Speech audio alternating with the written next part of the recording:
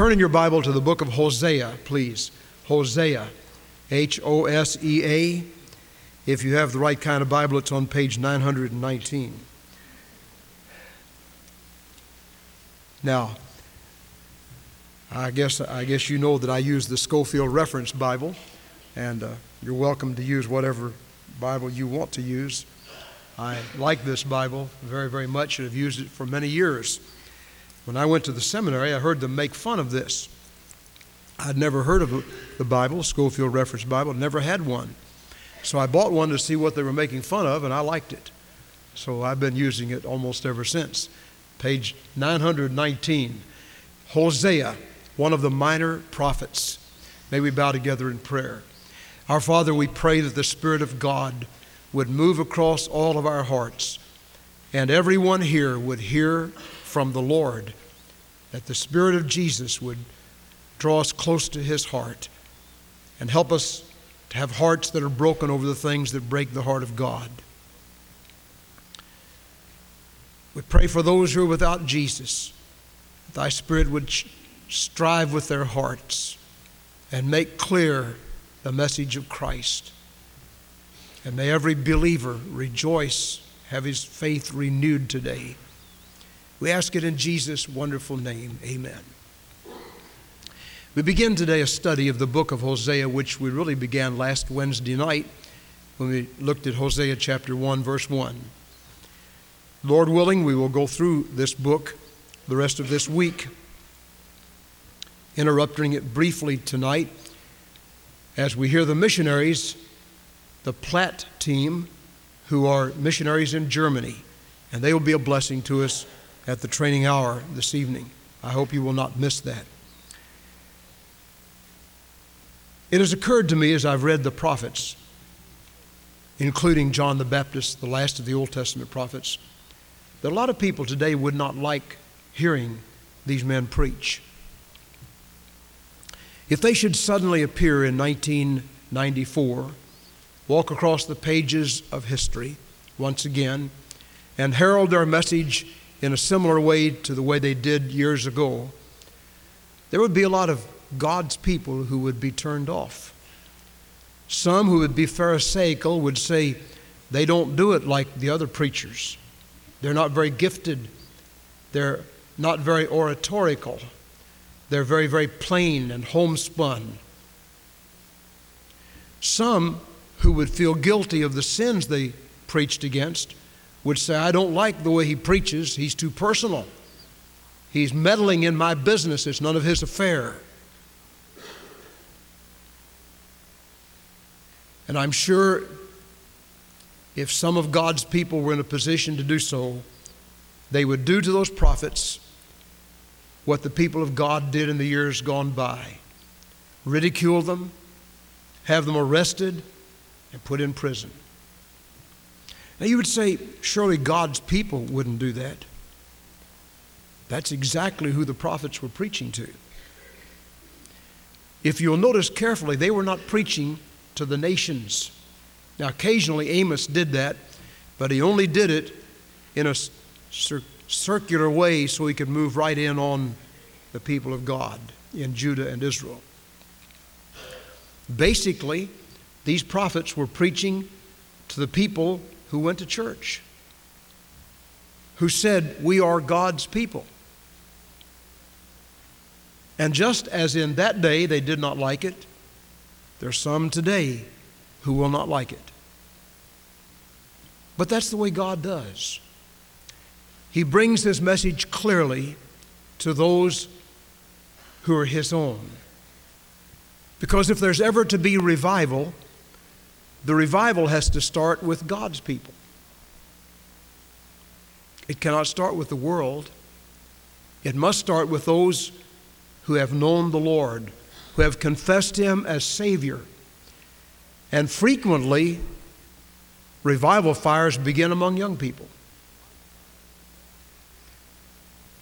All through the ages, there have been young people, youth, especially in their teenage years, who have caught a glimpse of what God was trying to say and have been daring enough to say, we're going to do it God's way, not my way.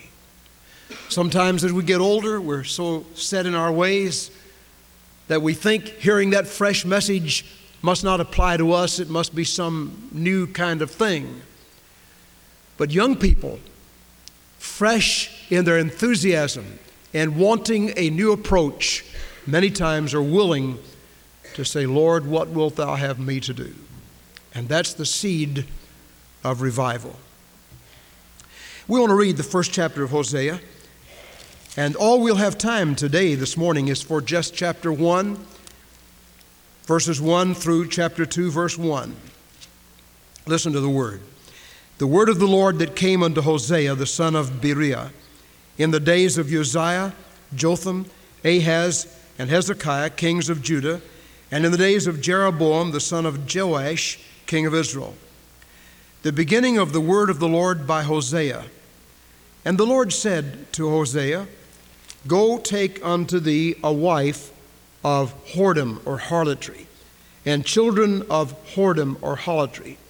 For the land hath committed great harlotry, departing from the Lord. So he went and took Gomer, the daughter of Diblaim, who conceived and bore a son. And the Lord said unto him, Call his name Jezreel, or warning. For yet a little while, and I will avenge the blood of Jezreel upon the house of Jehu, and will cause to cease the kingdom of the house of Israel. And it shall come to pass at that day that I will break the bow of Israel in the valley of Jezreel. And she conceived again and bore a daughter. And God said unto him, Call her name Lo-Ruhamah, for I will no more have mercy upon the house of Israel, but I will utterly take them away. But I will have mercy upon the house of Judah, and will save them by the Lord their God, and will not save them by bow, nor by sword, nor by battle, by horses, nor by horsemen. Now when she had weaned Lo-Ruhamah, she conceived and bare a son. Then said God, Call his name Lo-Ammi, for you're not my people, and I will not be your God. Yet the number of the children of Israel shall be like the sand of the sea, which cannot be measured nor numbered. It shall come to pass that in the place where it was said unto them, Ye are not my people, that it shall be said unto them, Ye are the sons of the living God. Then shall the children of Judah and the children of Israel be gathered together, and appoint themselves one head. And they shall come up out of the land, for great shall be the day of Jezreel. Say ye unto your brethren Ammi, and to your sisters Ruhamah. Now that's a very interesting section of Scripture. Notice first of all the times in which Hosea preached. Hosea preached during the reigns of Uzziah from 787 to 735 BC, Jotham, who reigned from 749 to 734, Ahaz from 741 to 726, and Hezekiah 726 to 697. In Israel, there was the reign of Jeroboam II, 790 to 749. Following him, there was a tragic declension in the ministry of the nation Israel. Zechariah, Shallum, Menahem, and Pekahiah were the kings who ruled in quick succession, one murdering another, another ambushing another, and those kings went down, and the northern nation Israel was defeated and overtaken by Assyria in the year 722 BC. Now the date of Hosea, from about 760 to 710, he lived in those last days of Israel's history, and across the border down in Judah, southern Judah, there were some good kings, Hezekiah one of them, and in those kingdoms there was some hope. Hosea and Amos share some things in common. They were contemporaries. They wrote similar messages Amos is the oldest book of preaching or sermons in existence today. Amos and Hosea preached against the similar sins. Isaiah and Micah were also their contemporaries, and they preached during this same time. And it's possible that as a child, Hosea knew the man Jonah, who had gone to Nineveh and preached there and seen the great revival take place. Now, there was a continual battle in the hearts and minds of the nation Israel. You remember that Israel and Judah had divided about 950 BC. David had been the king. When he died, Solomon became the king. And then when Solomon died, the nation broke into two divisions. There was civil war.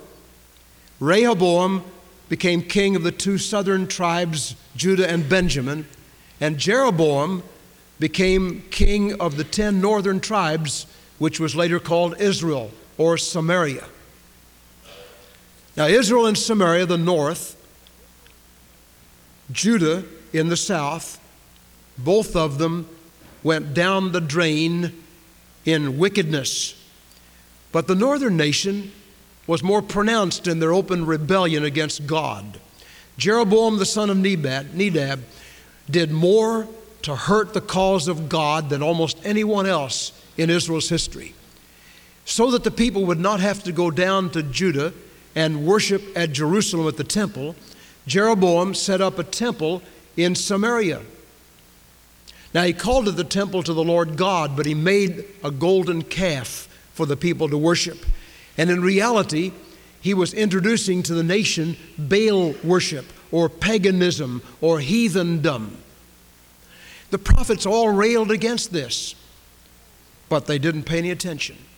They became vain in their materialism and their spendthriftness, and they went on and on and on in their decision to turn away from the worship of the Lord God. Now, down in the South Country, there was some revival. There were some good kings. The prophets seemed to have a little bit more influence. But in the North, sometimes, for example, Amos would go up and preach at Bethel. And the religious leaders, now these were not the heathen, these were not the pagans, they were religious leaders who supposedly were worshiping the Lord God. They would say, Amos, you take your hillbilly message back down to the mountains of the south. You can't preach like this here. And so he would leave. Hosea was the most unusual of those prophets. God said, Hosea, I want you to do an unusual thing. You're in love with a girl named Gomer. She's not good for you. She's not going to be faithful to you. But because you love her so much and you want her, I'm going to permit you to go on and marry her.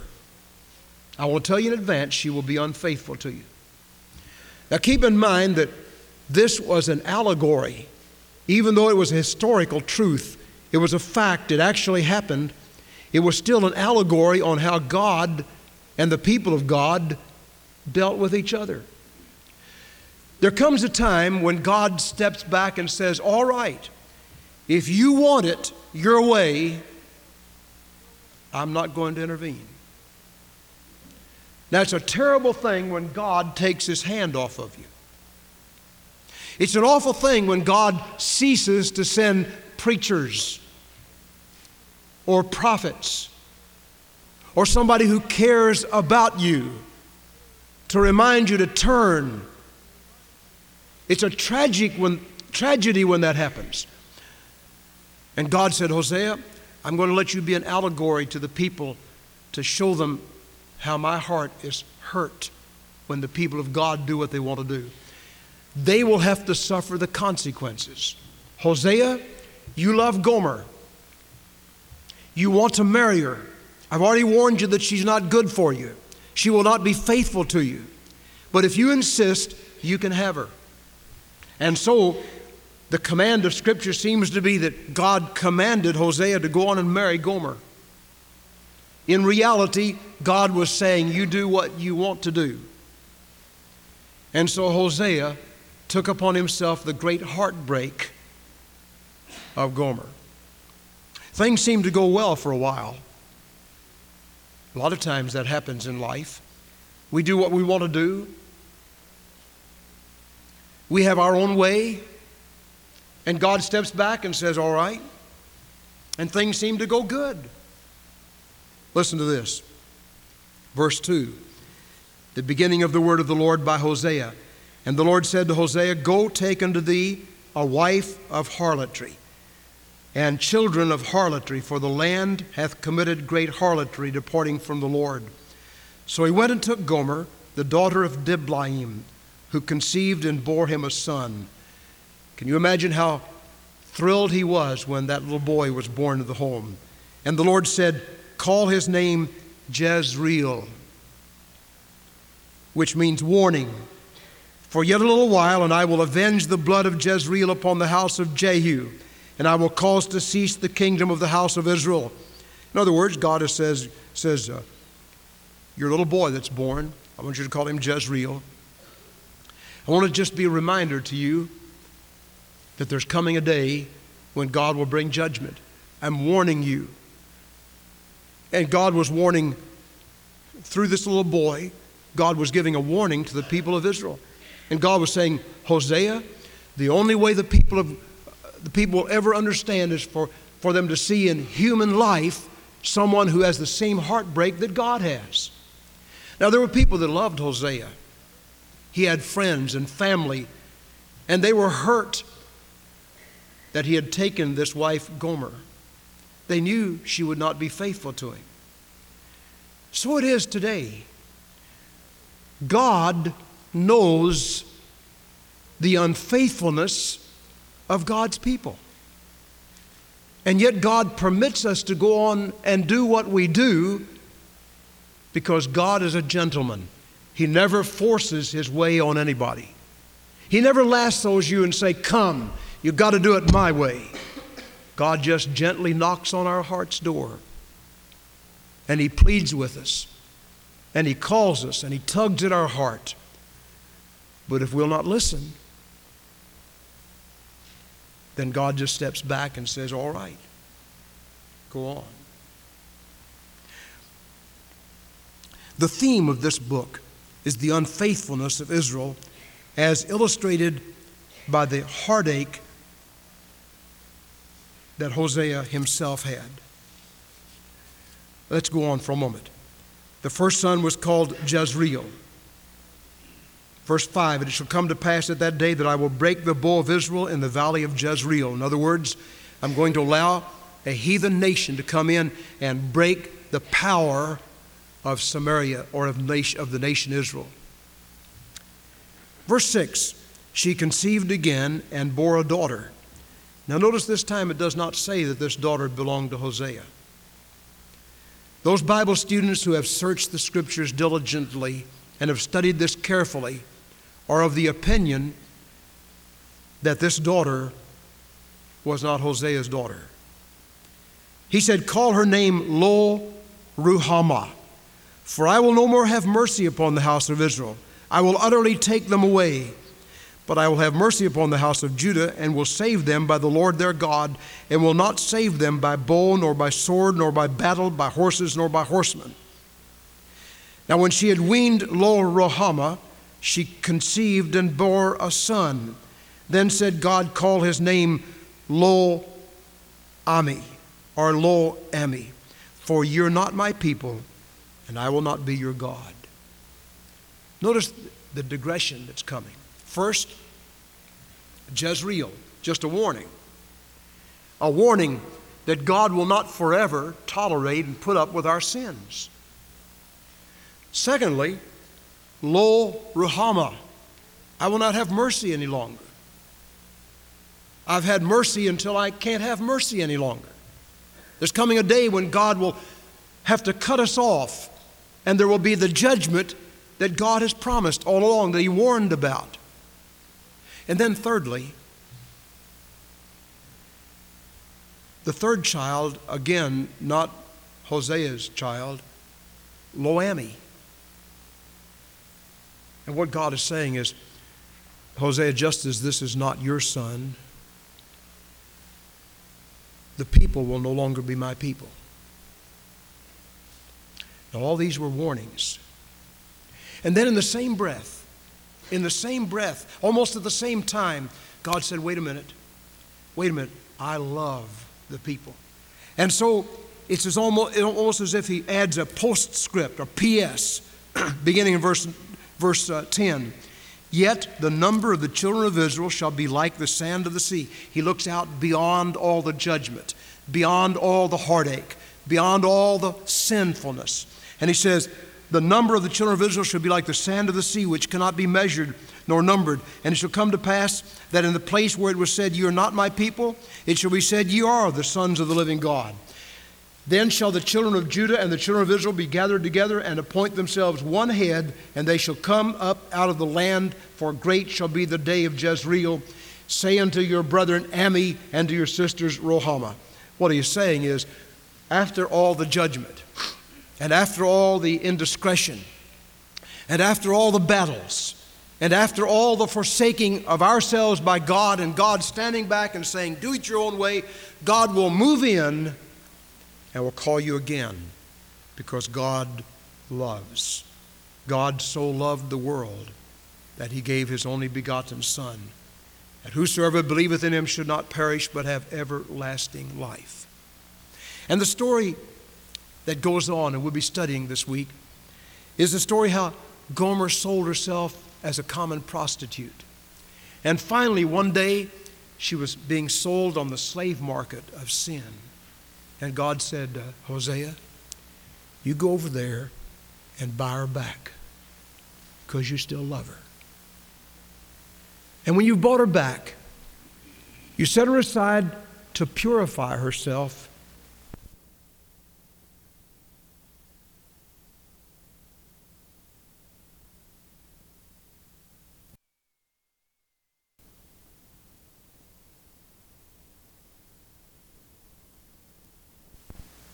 And then you take her as your wife again. Now remember the allegorical connection. God is saying, I loved Israel. I loved the people of God.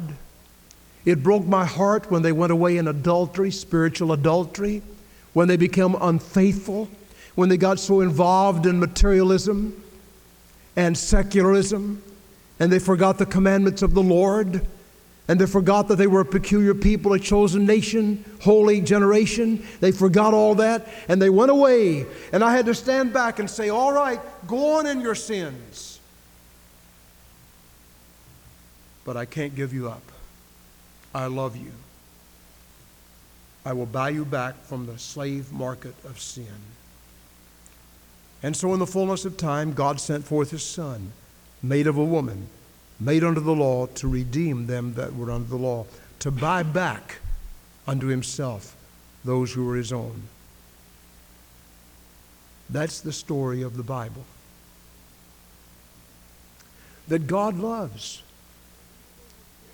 And even though his heart is broken with our sin, God loves and breaks through and says, come. Come, come. But if you come, there'll have to be some repentance. A repentance toward God and a faith in the Lord Jesus Christ. A repentance that leads to a change of mind, a change of heart, a change of directions that says, by the grace of God, I will arise and go back to my Father and home. And when we do that, God forgives and Christ receives. Now, how does that apply to us today? I want to give you 4 thoughts, and I'll be finished. Number 1, sin is primarily against God and his love. The sin of Gomer was against the love of Hosea. If he hadn't loved her, it wouldn't be such severe sin. Beloved, if God doesn't love us, our sin wouldn't be so much against him. When we sin, we don't just sin against people. We don't just sin against ourselves. We don't just sin against our families. We sin against God. David committed a terrible sin. He committed adultery with Bathsheba, and he had Uriah killed at the front of the battle. And then when the Holy Spirit convicted David, do you remember what he said? Remember, he had hurt Bathsheba. He had hurt Uriah. He had hurt the nation. But he said, Lord, my sin is just against you. Against thee and thee only have I sinned. Now, when you and I come to see our sins as against God, we're not far from the kingdom of God. When we get to a point where we see that our negligence and our wickedness and our waywardness is against the Lord, and we're willing to turn, God holds out His hand and says, come, come, come, I love you. Remember, God never says, go, go, go, I hate you. He says, come, come, come. Come with your sin. Come with your problems. Come with your faith. Come with your lack of faith. But come, and he that cometh to me, I will in no wise cast out. Secondly, sin brings destruction. Sin destroys our human life. Sin destroys our family. Sin destroys our character. Sin destroys our health. Sin destroys our nation. Sin is destructive. It's an awful, awful force that hurts. Nobody should ever treat sin lightly. If we ever get to a point where we're not shocked at sin any longer, something is radically wrong in our heart. One of the problems with America today, we have the same diagnosis that was true in the day of Jeremiah. Jeremiah said they can no longer blush. They're so used to sin, they no longer blush at it. And we're so used to sin today, we no longer blush. We're no longer shocked at it. Sin brings destruction. Thirdly, God's Word brings life. This wonderful Word of God brings life to everyone. If we'll just open it and read it and heed it or listen to it, God's Word brings life. It will bring life to you, whoever you are and wherever you are. And fourthly,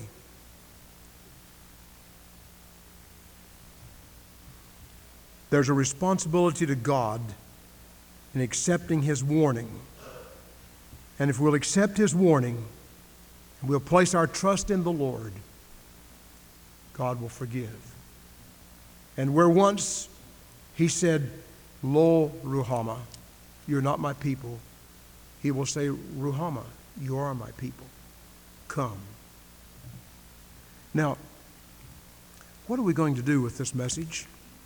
What will we do with what God is saying through Hosea to us today? There are two applications. Number one, personally to our own lives. When we've sinned, what we need to do is acknowledge it and ask God to forgive us. He will have mercy. He will abundantly pardon. God is not some kind of sadist that tries to keep you down and push you down further and further. He wants to lift you up. He loves you. Sin brings a terrible penalty, but that penalty can be canceled by the blood of Jesus Christ, God's Son, that cleanses from all sin. And if we will come to Him with our sin and our stains, He will forgive and cleanse us.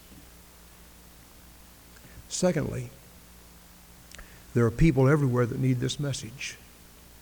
They need to know that God loves them. There are folks that are going on and on and on away from the Lord. Deeper and deeper and darker into sin they're going, leaving God out of their lives. God has no one to go to them except you and me. We have the message that can give them eternal life. We need to get our own lives in shape first and then go after those who are without Christ. Could you today say, by the grace of God, that's what I'm going to do? May we pray. Every head bowed, every eye closed for just a moment. Our Father, we thank you for the privilege of prayer. We ask that just now someone who is within the sound of our voice would open his heart to Jesus and say, by the grace of God, I want God to use me. In 1994, I want God to use me to tell that wonderful story of Jesus to others. Lord, here I am. I offer myself to thee to be used by God. Now, while we remain in prayer just a moment, every head bowed, every eye closed, if you would accept that challenge and say, by the grace of God, I want God to use me this year. I want to ask him to use me to win lost people to Jesus. I want to ask God to speak to my heart and to have his way in my life. I want to ask you to get up from where you are and come and just kneel at this altar. And by that, say, I'm going to be used by God. I want the Lord to have his way in my life. I want to be a soul winner in 1994 for the glory of Christ. While we wait just a moment, is there someone that would come and just kneel here at this altar, saying, God, give me the power and the strength. If you'll do that, I want to be used by the Lord. Would you come now?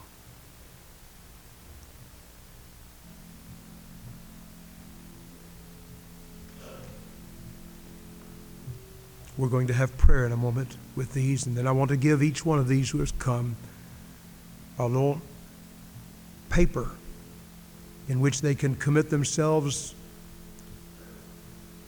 and they'll keep it in their Bible.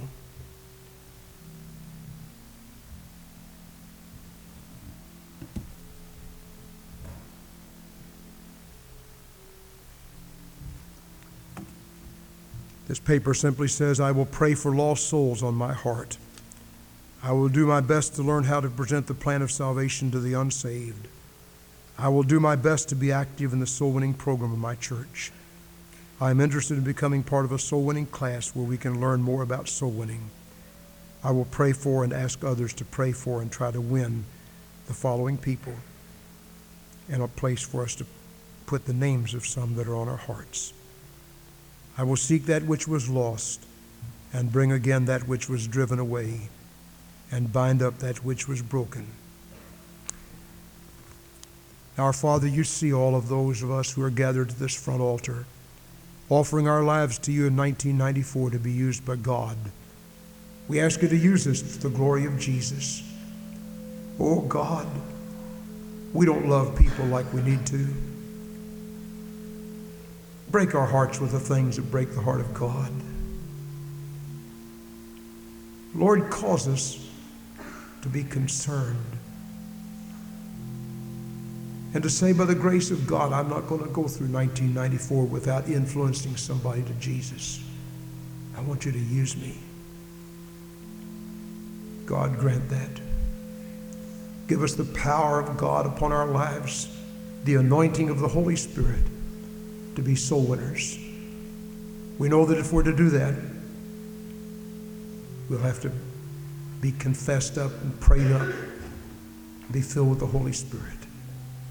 So Lord, if there's anything in our heart that ought not to be there, look into it.